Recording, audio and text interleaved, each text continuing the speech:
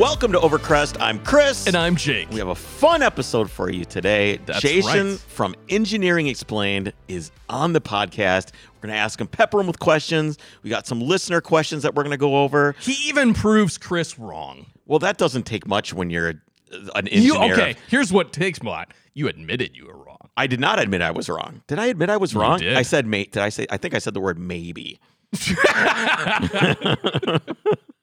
Regardless, it's a big day. Yeah, it only took almost 200 episodes. So he's a YouTuber with over 2.5 million subscribers.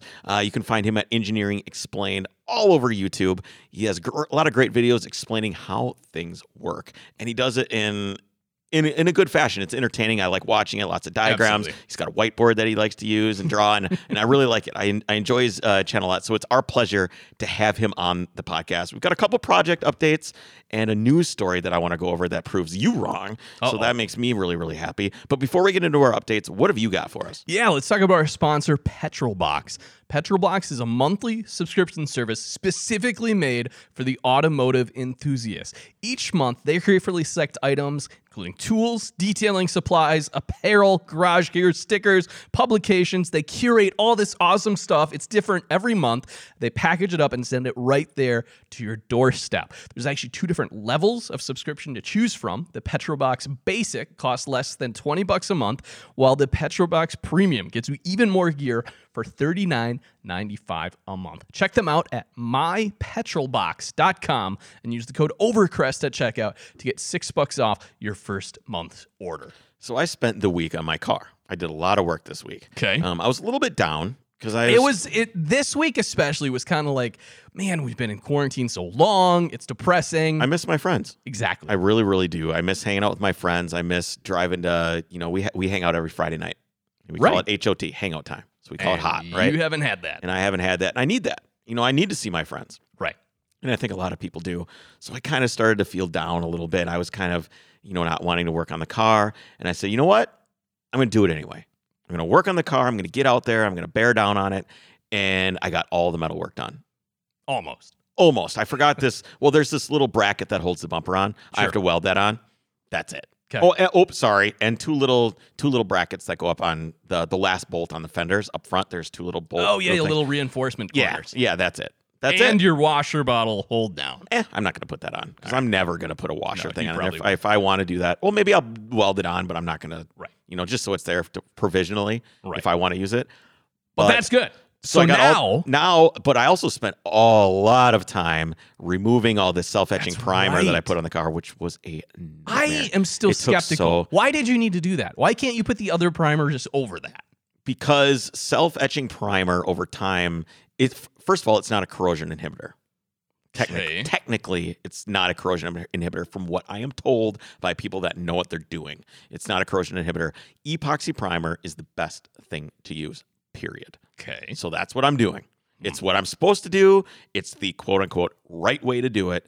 So I talked to my buddy Logan. He's actually the one that called in with the RX-7 when we did the, what we do the best 90s cars of all time. Yeah, that's right. He's got the RX-7, what is that, FD, right? That is the FD chassis. So cool. Love those things. And he works for Valspar, and I basically procured some epoxy primer from them. He mixed it up for me. I've got a little can, which is I guess the activator and hardener or whatever it is. I got the can of the stuff, and he lent me his paint gun. Nice. Which is really, really nice. Now he's going to get a great bottle of scotch in the mail because he really helped me out with this and told me exactly what I need to do. So I got rid of all that self-etching primer. It took hours. And when you touch your phone, you've got haptic touch. You know what haptic touch is, right? Yeah, it's where it vibrates back. It vibrates when you touch it. Yeah. Right. So you know that because there's no button. Right. You know feedback. It's feedback. After I did that, my hands felt like everything I touched was giving me a haptic feedback. Because you vibrated on the angle grinder so long. I mean, it was every single time. It was absolutely crazy. My fingers were just buzzing. And I called up Alex. I'm like, hey, my hands are buzzing. He's like, oh, great, nerve damage. I'm like, oh, no. So apparently you're supposed to use like special padded gloves when you do an excessive amount of grinding or I guess that makes sense. I didn't know that. But I got most of it off. The best that I could. Okay, I got off the best that I could. I finished the welding on the underside. Yep. I finished welding a hole that I screwed up, and I had another do-over that I had where I didn't line up a panel correctly. I made the little patch for that. Yep. Can't even tell. Nice. I've gotten much better with my welding. That's good. I'm really, really proud of myself. And now you're done. Well, I feel like I got good at welding just in time to not weld anymore. Well, now when I see something that needs to be repaired on a car that I want to buy, maybe I'll think twice and go, well, That's true. I could fix that. That's true. not so bad. Yeah. And, on the flip side, this was a lot of work to get to this point. An incredible amount of work. And a lot of it was myself having to do things twice. Yeah. And I had to do things over again. So anyway, this week we're going to, I had to get a pressure regulator because I don't have a pressure regulator for the gun. For the paint gun, right. And a water trap. I don't have one of those. So as soon as those comes, it's on. Now, do you know your per ratio of paint to hardener? He pre-mixed it. He's like, in this can is the exact amount you need for this much. He did it for me. He's like, nice. He's like, I even did it super chemical engineer way where I take into account how much gets stuck on the side of the can. Oh, wow. Yeah, it's super crazy detailed. When painting my bumpers, there was a little learning curve on that. Yeah, so he took care of that for me. Awesome. I've got a lot of questions of whether I'm going to paint the fenders myself. The answer is no.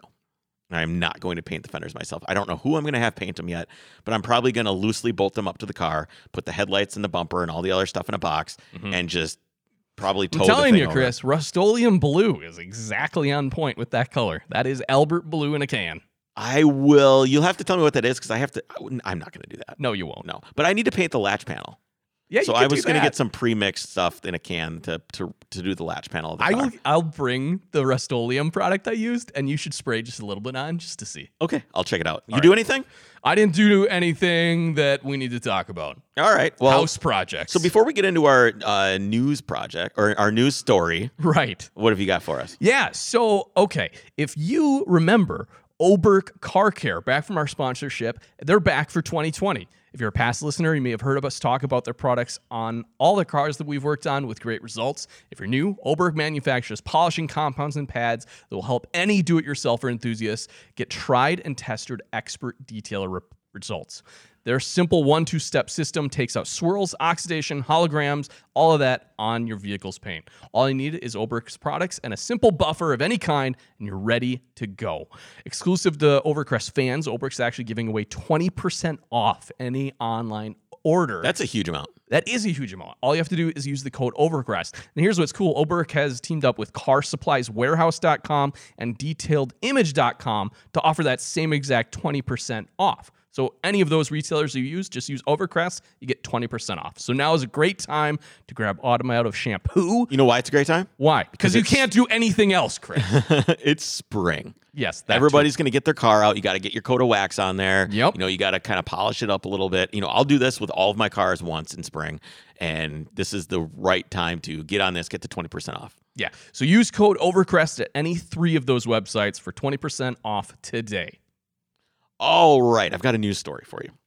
Okay. And this relates directly back to you saying that you would rather drive a Porsche, the Tesla Model S instead of the Taycan. You said I would never buy the Taycan. I would just buy the Model S. Not for twice the price. And then we got into this big argument where I said, hey, they're not even the same. They're not even built for the same person. The only reason anybody is comparing them is because it's like having only 2 types of beer. If there was only 2 types of beer that existed, whether one was a stout and one was an ale, you would inevitably compare the two just because that's all there was to compare. And that's what you were doing. All right. So I still think in this automotive landscape as it exists today, they are as close of competitors as are out there. Well, Porsche thinks you are wrong. I'm sure they do. Tesla. So this is Automotive News interviewed Porsche, and they asked Tesla CEO Elon Musk has attempted to beat the Porsche Taycan electric sedan's Nürburgring lap time record with the Model S. Is Tesla a rival? Although people like to play us off against each other, we do not consider Tesla to be a direct rival. With the Model 3, it's clear that they are more aggressively targeting the volume segment. It's not our aspiration to be the leader in electric range. Also, while we don't currently plan to develop another combustion engine architecture that does... What? Yeah, that's a big news. That's big news. They don't plan to develop another combustion engine architecture. Wow. That's a bombshell right there. That doesn't mean that we cannot maintain and improve models using the existing ones. That is valid for the Macan because we cannot expect electric mobility to advance in all regions at the same pace, blah, blah, blah, blah, blah. Anyway, so Jake, yes. Porsche doesn't care about Tesla. And if you're a guy who's buying a Taycan, you don't either. I still disagree. Back it up. Porsche thinks you're wrong. I think you're wrong. The guys over at Road and Track think you're wrong. That's not true. They're the ones that put these cars back to back. But they wrote an entire article that came out 3 days after I had made this argument with you that says you're comparing apples and oranges. They're not the same. They are not designed. I vaguely remember that.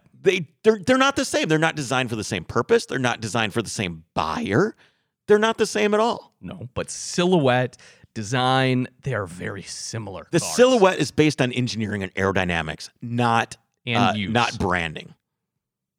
It's aerodynamics, not branding. Okay. Still has the same number of seats. Has this.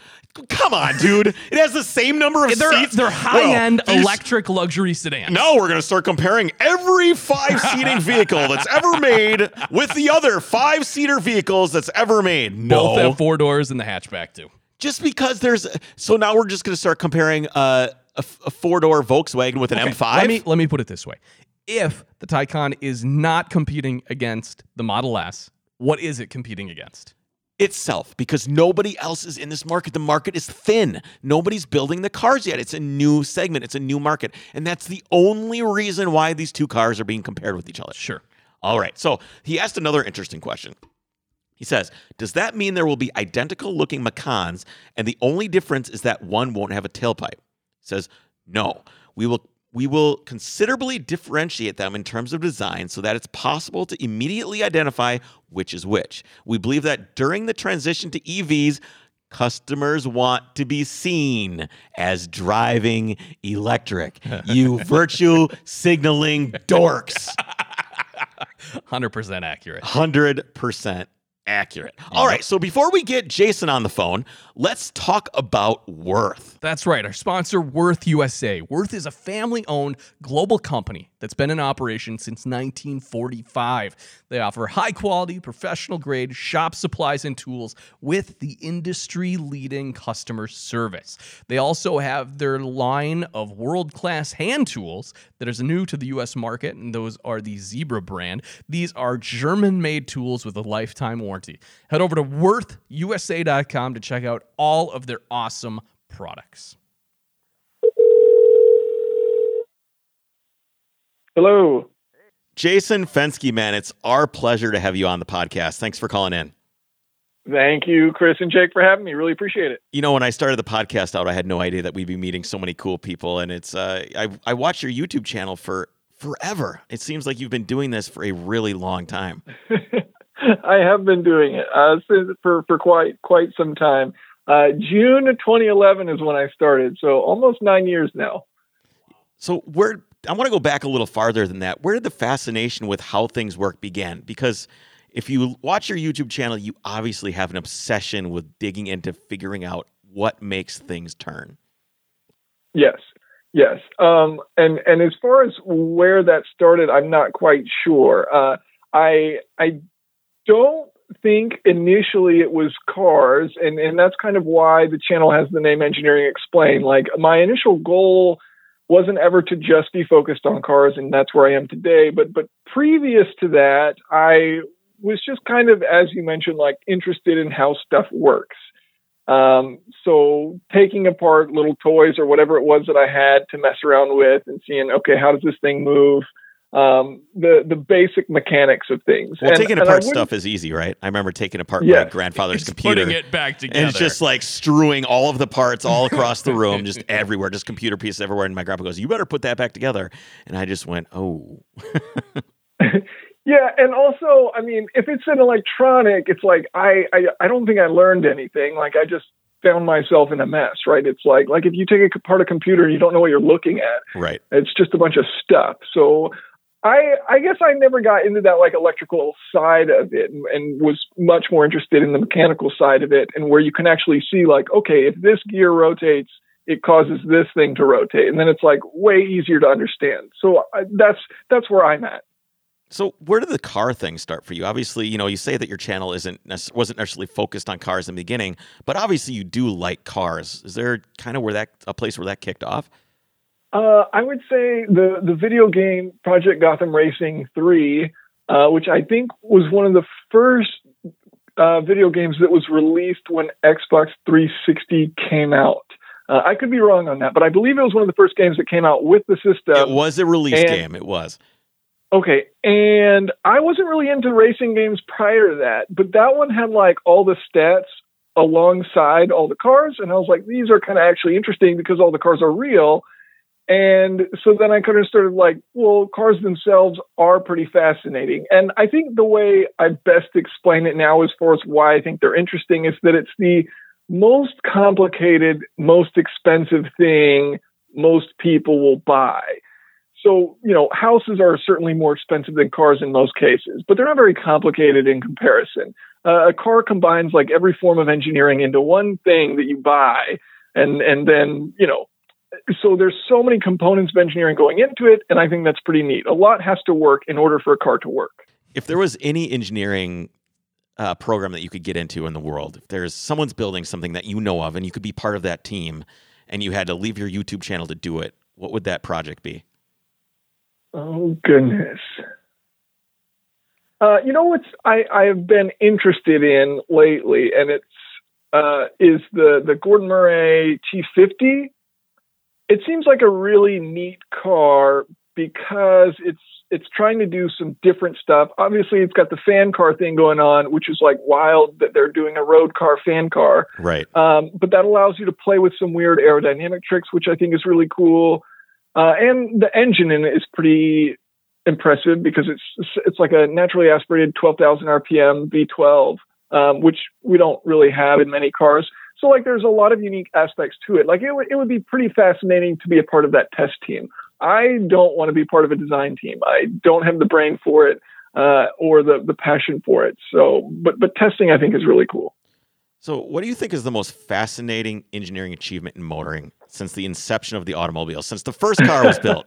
All these years, and let's stop at the electric engine and electric car and leave that out of it because I don't want to run into that problem. But in terms of an internal combustion engine car, the car is the platform as we know it. As when you think of car and everybody thinks of it in their mind, what is the biggest achievement ever?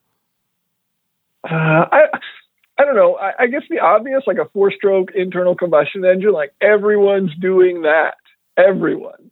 So like that's pretty wild, right? Like there are many ways to force something to rotate, but almost everyone is choosing cylindrical piston cylinder devices that all pretty much work on 4 strokes.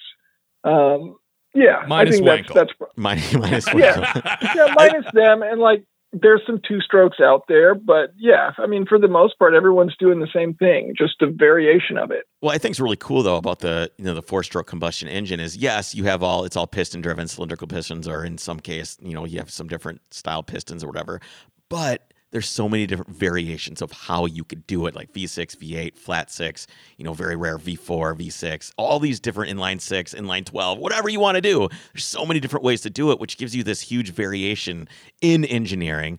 And I feel like I think that's the number one thing we're losing in terms of character when we move to electric cars is the variation.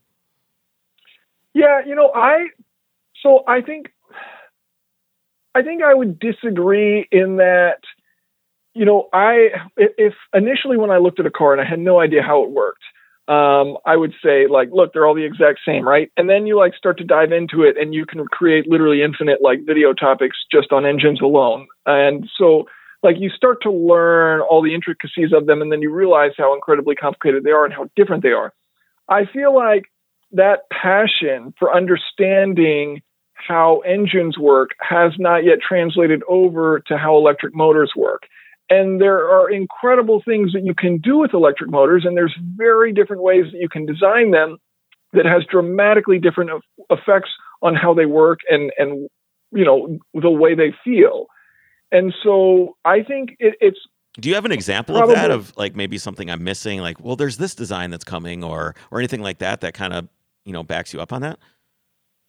I mean, I haven't dove into them much. But if you were to tell an electrical engineer that all motors are the same, they would laugh at you. Like there's AC, there's DC, there's brushless. Right. There's 3-phase, there's single phase. So you can change so much about how a motor works and have dramatically different permanent magnet versus not permanent magnet. Like there are a lot of tools that you can choose early on: the shape of the wire, how close the wires are together, what gap you have between the stator and the rotor. Like there's all kinds of variables that we probably just don't like often sit and think about because most cars aren't that. Like 98% of cars are combustion. So we think about that a lot more. But I think the potential for electric cars to be fascinating is there. Well, I think we'll probably have to see some sort of differentiating factor come out as most manufacturers shift to this. They're going to seek it because they're going to want to set themselves apart from the competition. Yeah, right. Agreed. So what's the most overrated feature ever on a car that's ever come out? The one that's the dumbest thing, the dumbest engineering thing ever to exist? I feel like Chris posing the question has something in mind. I don't. I don't. Mr. Opinionated Chris here doesn't know. Probably the giant touch screen that's distracting for people. I think that is an awful option, and I think it's causing more accidents than people on their phones. Yeah, I think there was a study recently that said Apple CarPlay is equally as distracted as like drunk driving or something. There was some study along those lines of like you are super distracted when you're using Apple CarPlay. Which maybe, I think, like Mazda, do they do it where you can only touch it while the car isn't moving, which is super annoying when that's what it is. But it's infuriating. I think one, and I was just reading about this actually when I was reading about this Gordon Murray T50 McLaren F1 successor, carbon fiber wheels. Like carbon fiber wheels probably aren't like the greatest idea because carbon fiber isn't like this ductile thing. So when it fails dramatically. And when a wheel fails, when an alloy wheel fails, it doesn't fail dramatically. You get a flat tire, you pull over, and you're sad.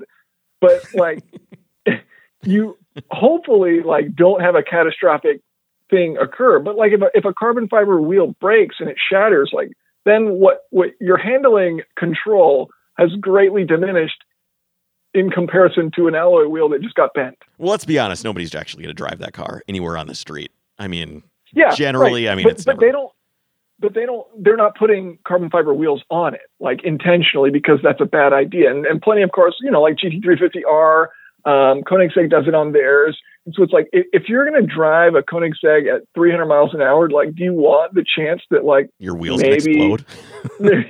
Yeah. I mean, nobody's going to drive 300, but yeah.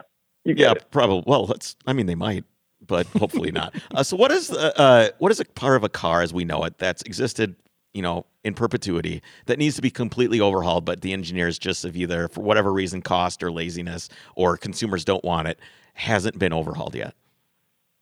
What needs a total overhaul?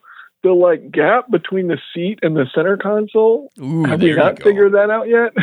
Yeah, there's all kinds of as seen on TV stuff that you're supposed to shove in there. Yeah, you're right. Okay. It doesn't work. Cheese wedges? No, it doesn't.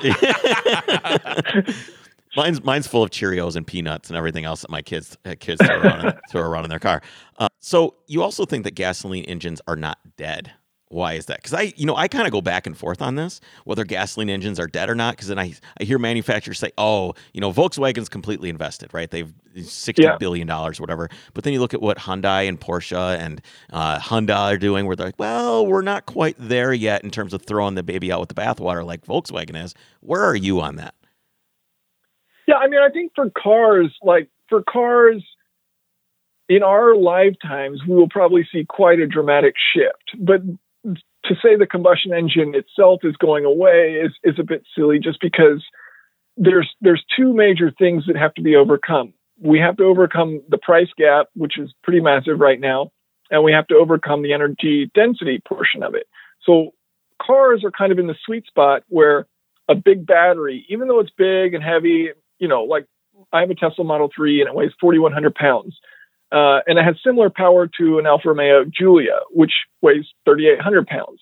So it's not a massive, it's 300 pounds more, but it's not a massive jump. So it's feasible.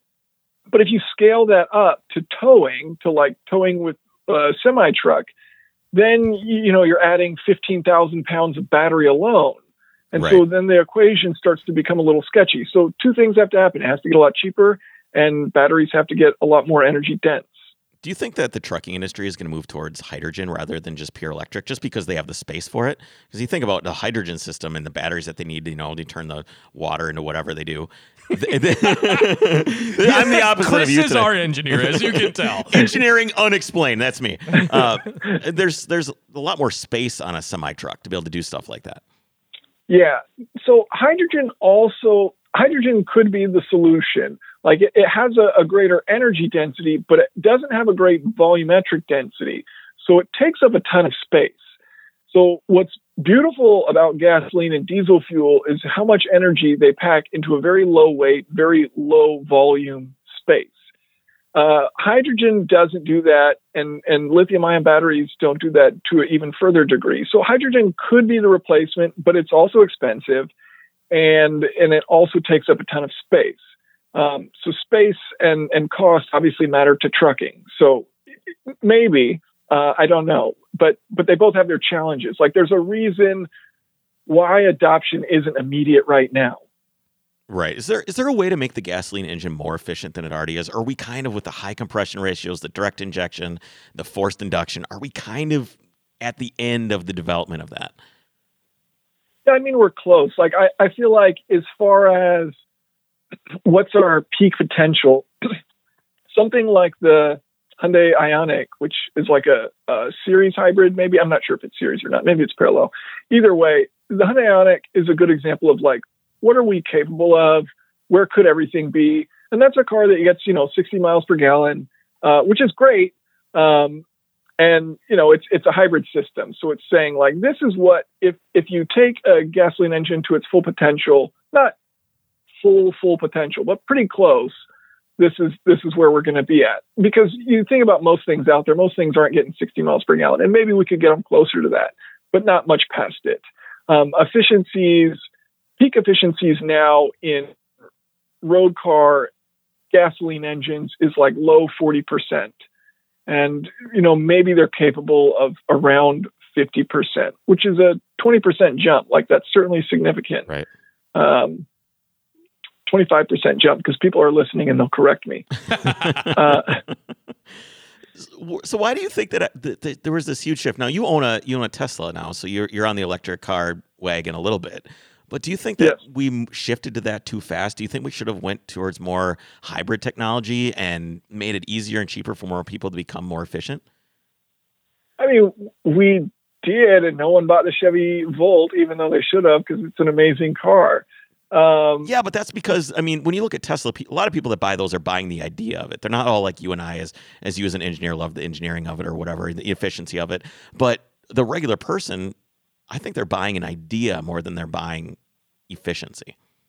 Yeah, I mean, cars, I wouldn't say there's a period in history in which like cars were like a purely logical decision. Like it was like, that's cool, I want it. And I think a Chevy Volt is that's cool, I want it. Or not, it's a good example of something that's purely logical, but not that's cool, I want it. Whereas a Tesla is, to many people, that's cool, I want it. So the Chevy Volt was never that for anybody, apparently. That was an appliance car. Yeah. So why did you buy your Model 3? Did it take you a while to accept that, or, how did you make that jump? So I did a video series with Formula E, and as part of that video series with Formula E, Nissan lent me a Nissan Leaf, the latest generation, but not the longer range one. It was the first model year of the 2018, so the second gen first model year, and it had 150-mile electric range. So I had that for 6 months that Nissan lent me. And I have extreme range anxiety, like in gasoline vehicles. Like when my gas car is at a quarter of a tank, I'm like, I'm done. I got to find a gas station immediately. Right. Even though I have like 100 miles to find one, it's like, I must find one now. And so I thought I would never be able to drive electric cars because of that.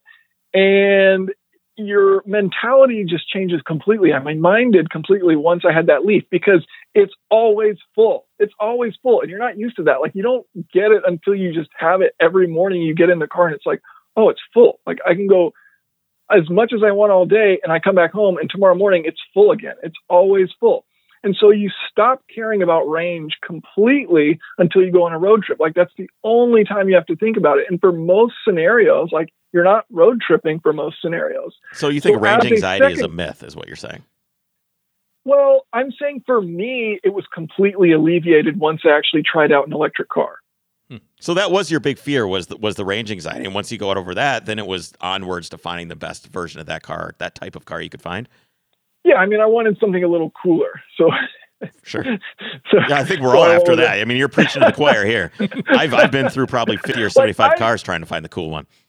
And I don't, like, if someone is listening and they're like, hey, you hating on the Leaf? Like, no, the Leaf is legit cool. Like, if I didn't dump the clutch in my supercharged S2000 and I like a nice steady takeoff in my supercharged S2000, the Leaf was quicker to 50 miles an hour. Like, Leafs are legit cool.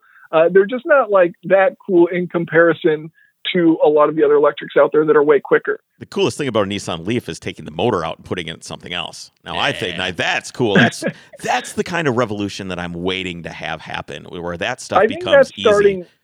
I think that's going to be starting like right around now to become significantly more popular. I'm waiting to find stuff in the junkyard. I don't know how that's going to happen yet. I don't know because obviously they're going to pull the batteries out, right? You're not going to be able to get batteries at the junkyard. There's already companies though that are kind of doing this where I don't know the names off the top of my head, but there are companies that are doing it where they're just buying these cars salvaged and then they're selling the parts as kits. So you can get, here's your battery management system. Here's the battery. Here's the motor. Go do your thing. So there are companies out there basically selling everything. The challenge, of course, is that it's really expensive. Even if you're buying these things salvaged, they're not super cheap. Yeah, I've looked into it for sure. It's definitely. I mean, what's crazy is you look on Alibaba. God forbid you go over there and buy stuff, but you can compare parts and sometimes find some of these components on there for quite a bit cheaper. I've tried to put it together. It's still, especially with the batteries. The batteries, it's just it's crazy. So I think you can buy like a salvaged Model S for maybe 20-30K, and then that battery itself is worth that alone. So it's like, okay, then you get your money's worth out, but still paying $20,000 for a battery is like, that's a lot. I mean, you just got a battery, right? So it doesn't. I did motor swaps in my car from the junkyard for $200. You go to the junkyard, pull the motor out, pull the wiring harness out, weld up some engine mounts, put it on your car. $500, you're down the road with a smile on your face. We're just not there yet. I'm excited to be. I think that'll be a lot of fun. Yeah, I think so as well. And people have done it. It's just not very popular, like super popular right now. And it might take the fact that you have to do it if you want to still enjoy cars and still enjoy motoring and still enjoy, working on your car in your garage. When that stuff becomes harder to do, like you need permits to do this, you need that, you need to have a special sticker on your car to drive here. It's got to be electric. I think you'll start to see more of it then.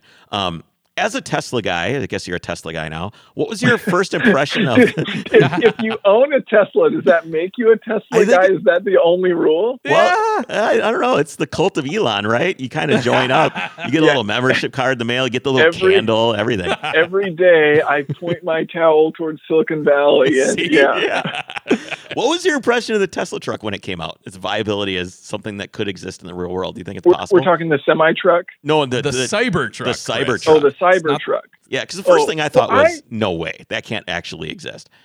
Yes, exactly. So the thing I thought first time seeing it was like, okay, this is like the stunt.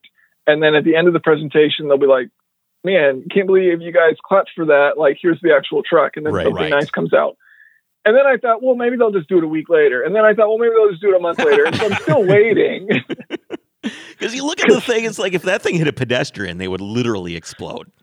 Yeah, there's all kinds of problems. I think what's unfortunate about that is like a lot of people that like Tesla like what Tesla's mission statement is. And I feel like that's completely fair for people to think. Like if you think we need to switch to a sustainable future, driving an electric car may not be great overall, but it is certainly better than combustion. So if what we need to do is have sustainable transportation, is use electric cars, great. That's a great theory and platform to say this is why we do what we do.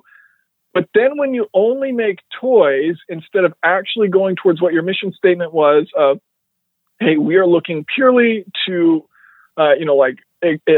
increase the rate at which we move to sustainable technology. And we're doing so with like super expensive, futuristic trucks that are going to appeal to like YouTubers, and then not like true like people that need a truck for work that needs to be bare bones.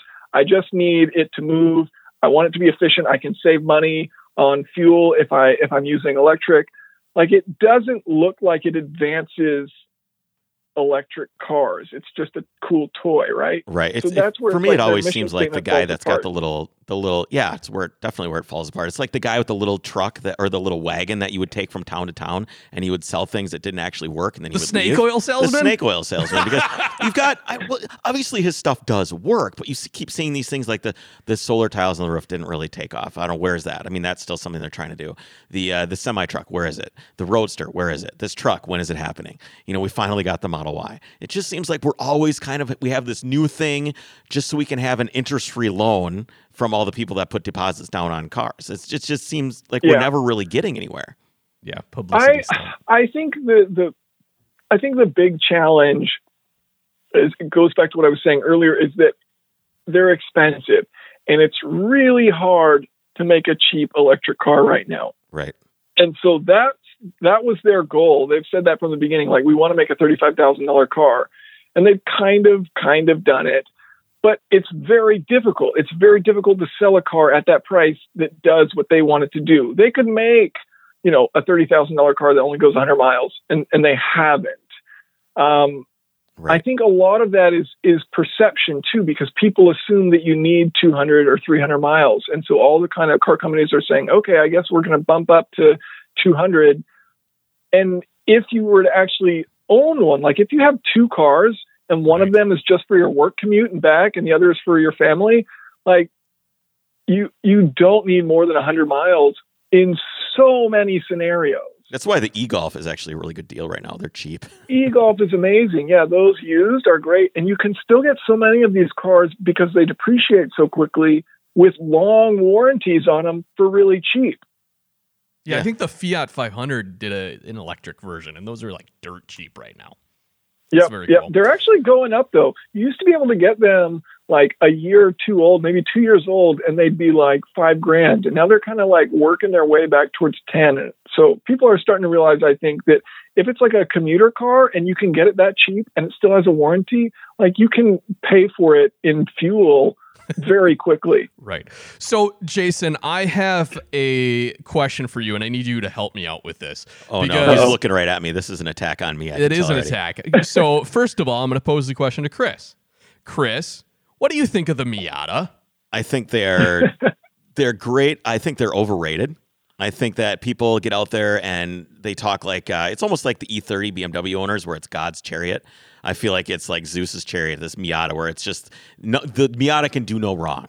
And I think that's what bothers me most about the Miata is that it's the best car ever culture. And they're you have softened your approach a lot, by the way. You used to say the Miata was just terrible. It's the stupidest thing. It's the hairdresser's car. It is that's true. It is the hairdresser's car, and you must wear a straw hat when you drive one around. I personally don't really like them. I think they're underpowered. Chris, you feel the same way about Miatas as you feel about Tesla, yes?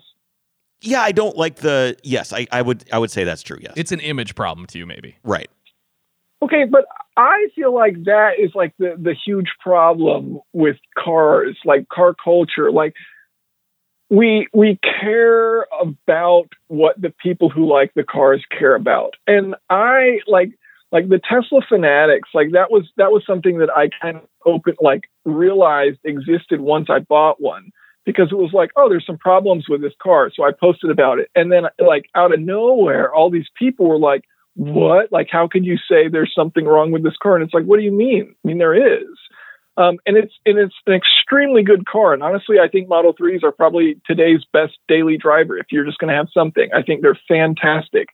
But there are flaws, and it is wild that the cult just attacks you for saying certain things. And so I myself, eventually was like, you know what? Yes, people are going to even owning this Tesla, like you said it, you're a Tesla guy. And it's like, I just think it's a really good car.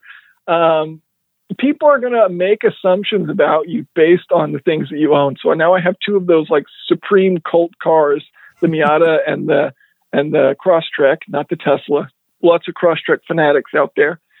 And so, but it's like, whatever, if you enjoy it, who cares? So that's where I'm at. I'm also with you there though. I don't, the people I don't know what the word for it is, but I don't give them any grief for owning the car and liking the car. It's just not for me.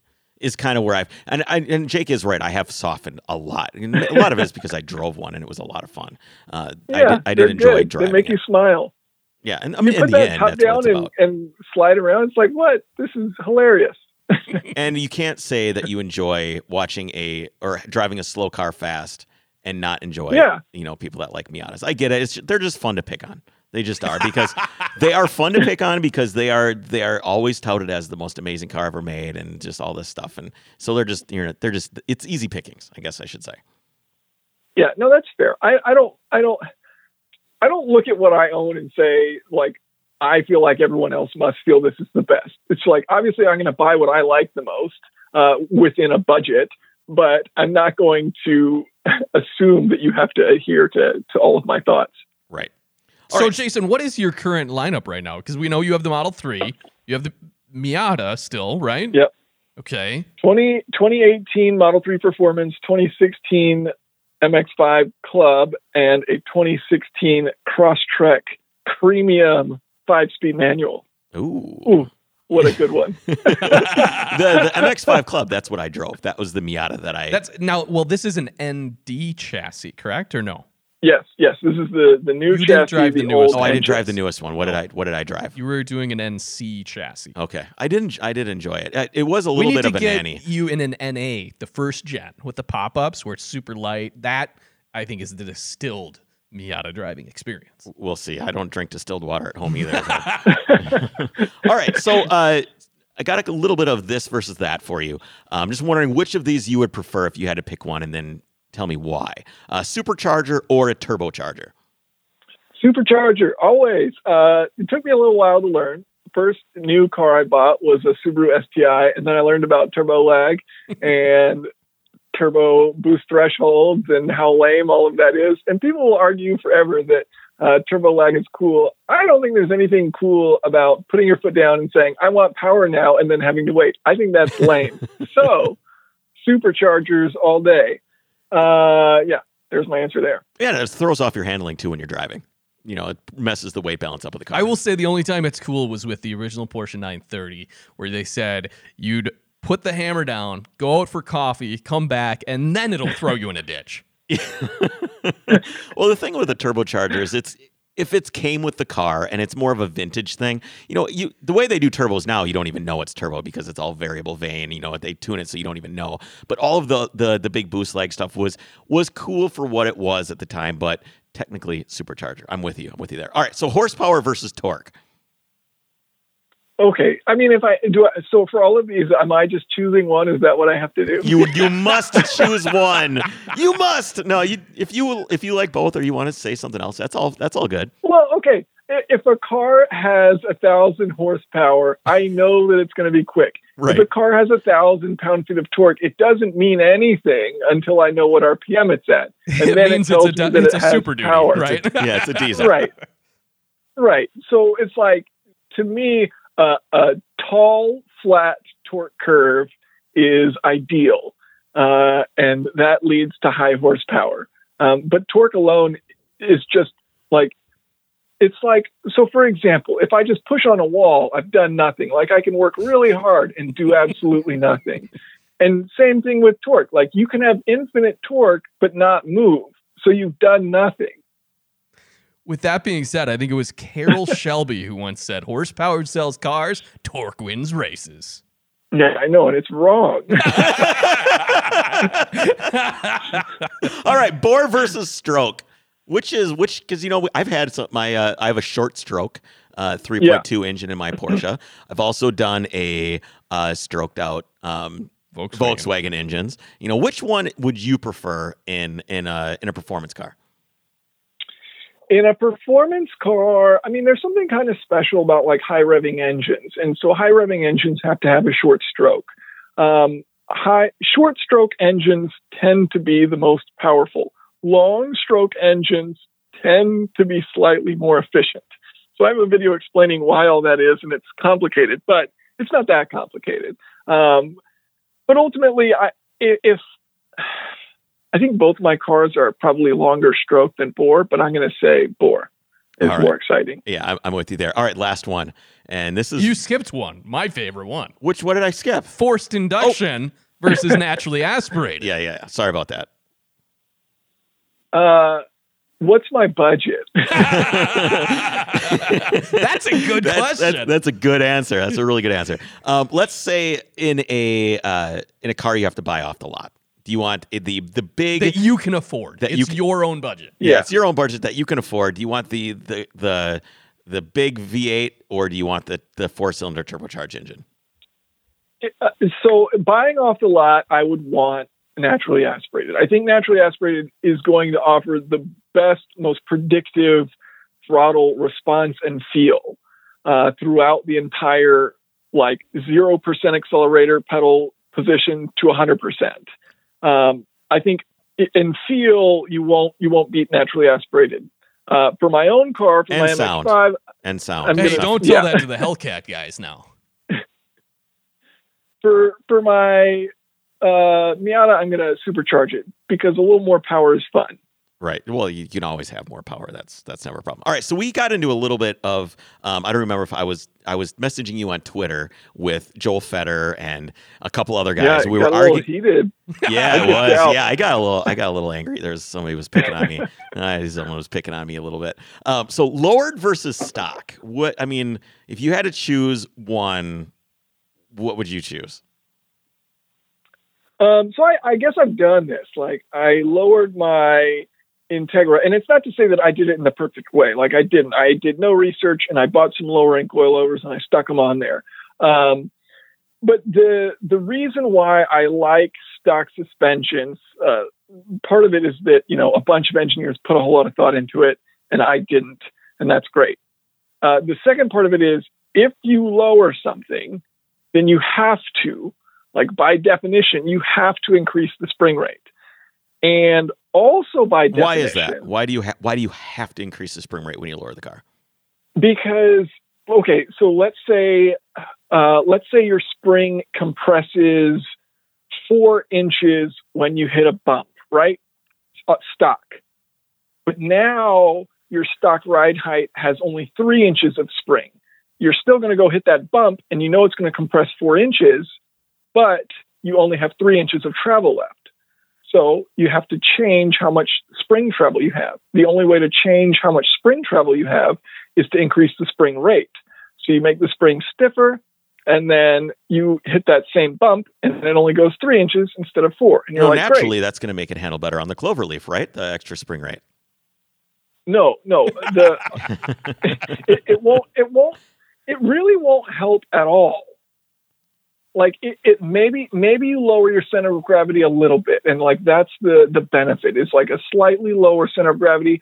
And the other benefit is a feel benefit in that a stiffer suspension, if you ride a go-kart, it's wow, the steering's amazing. It does exactly what I ask it. Everything responds immediately because there is no suspension, but suspensions exist for grip.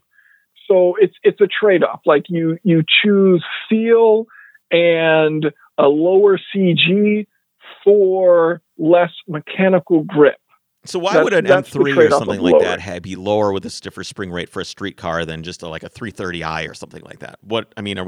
Is that the compromise we're willing to make? Is it marketing? Why are they doing that?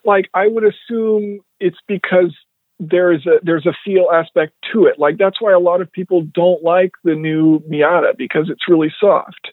And so they say it bounces around too much. But you ask Mazda, why does it have a soft suspension? Well, because it has mechanical grip, and that's fun. So it's a feel thing. People don't think of sporty cars leaning over; they think of them remaining flat. But from purely a mechanical grip standpoint, a softer suspension will be better. You're just better off buying nicer tires, is what you're saying. Well, yeah, nicer tires is always the best solution. All right, let's get to some questions from our. I completely disagree with you, by the way. I mean, from an emotional standpoint, I completely disagree with you because but we didn't have different emotional opinions right there. I know, but all I did was say some stuff about how suspensions work, and then you said you disagreed emotionally. He generally disagrees with a lot of facts. So for the record, I'm not surprised. I'm completely with you. I just lowered my 190E. I took the stock suspension off, and I put Vaughtlin lowering springs with Bilstein something or another. I'm like, well, these struts fit on the car. Well, these springs fit on the car. And essentially it will look good. I've still got to adjust the suspension a little bit, which is another thing you're always messing around with. I think they look way better lowered. But I maybe ruined the car. Yeah. See, here's the thing. No one does this math. Like, think about, I don't know how many engineers are doing it, but there's several engineers that are saying, we are going to fine tune the spring rate and the damping rate for this exact car with these exact tires and all this stuff. And then we just go buy $1,000 set of coilovers and throw it on and say, no, I'll do it better. It's no, and more so, they tune it for each market. That's why European market cars are different, because we have different roads. So there, Chris. But the thing is, it's like dating a girl that is really gorgeous, but she just has a bad attitude. You kind of put up with it, just so because the car looks so good. You're saying your lowered car has a bad attitude? Yes, absolutely. Yeah, absolutely. All right, Alex Nelson asks, when do you think free valve will happen? And by happening, I mean, will it expand just beyond hypercars? It is. Oh, expand just beyond hypercars. Yeah, the caveat there at the end. I don't know. There was a company, I think it's called Koros in China, that said they were going to do it in 2016 or 2017. I don't think they ended up doing it. So I don't know. I mean, I spoke with an engineer about this. And he was saying, there's three downsides to it. It's expensive. It's energy intense. This is a electric, hydraulic, pneumatic system. Right. So you have to have an air compressor. You have to have hydraulic pressure. And you, of course, have to have these electronic solenoids actuated. And so it's there's so much happening that a lot of manufacturers are going to say too complicated for too little gained for too much money. Right. So I don't know if we will see it. And can you imagine your local garage mechanic trying to diagnose or fix that system? Yeah, no. It's very complicated. We have what we have sometimes because sure, we didn't innovate enough, but also sometimes because that's what we can do right now. So it's also what the market will bear and what the consumers are willing to pay for. Yeah. All right. Nate says, what do you think will be the last great achievement on the internal combustion engine? HCCI, of course. What is that? So it is compression ignition of gasoline. So homogeneous charge compression ignition. It simply means a gasoline car that acts like a diesel. You don't use spark plugs, you use compression to ignite it. And it is the most efficient way that we can have gasoline engines work, but no one's really done it well. What's the compression ratio there? It's got to be up there, right? I mean, it depends. So it's a very tricky thing. The reason why it's tricky is because you have a tiny little narrow window of temperatures at which it works really well, and then outside of that window, it either doesn't work or you get a lot of knock. And so it's kind of a dangerous game. And Mazda's gotten very close with their Skyactiv X engine, but it's still using a spark plug. So they're not there. Nissan's done a lot of research on it. I don't think they've got anything coming out soon with it.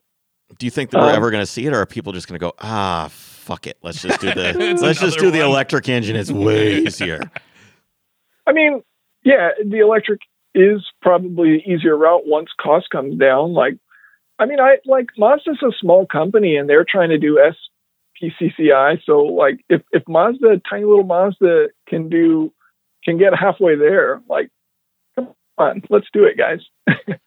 Well, man, I really appreciate you coming on the show. I know you have a hard out after an hour. I really appreciate you coming on and spending some time with us today. Thank you for having me. It sounds like you're a big fan of Tesla, Miata, and tall suspensions all of a sudden. I truly am. He's a convert. You know me. You've convinced me, and for the first time in the history of this podcast, I will let you tell me I'm wrong, because it's tough for me to argue with you. Where can people find out more about Engineering Explained? Just Google Engineering Explained and hit whatever pops up. All right, man. Take care. I appreciate you calling, and we'll see you around the road. Right on. Thank you guys so much. Bye. Yep. Bye-bye. He knows more than me. And with that, you kind of caught me by surprise a little bit with the Miata thing, because I don't. It's fun just to pick on them, It's kind of like the. But the reason I brought that up is I spent all afternoon watching Engineering Explained videos and just going through some, because I had, of course, seen his videos before. Sure. But I wanted to go back through them. And one of them was basically talking about how the Miata was the best car ever and basically did everything perfect. And I was like, yeah. It's a cool. I would say the Miata is a cool car, but it is not for me. It is not a car for me, and I do get a little bit overwhelmed with the Napoleon complex that the Miata culture tends to have.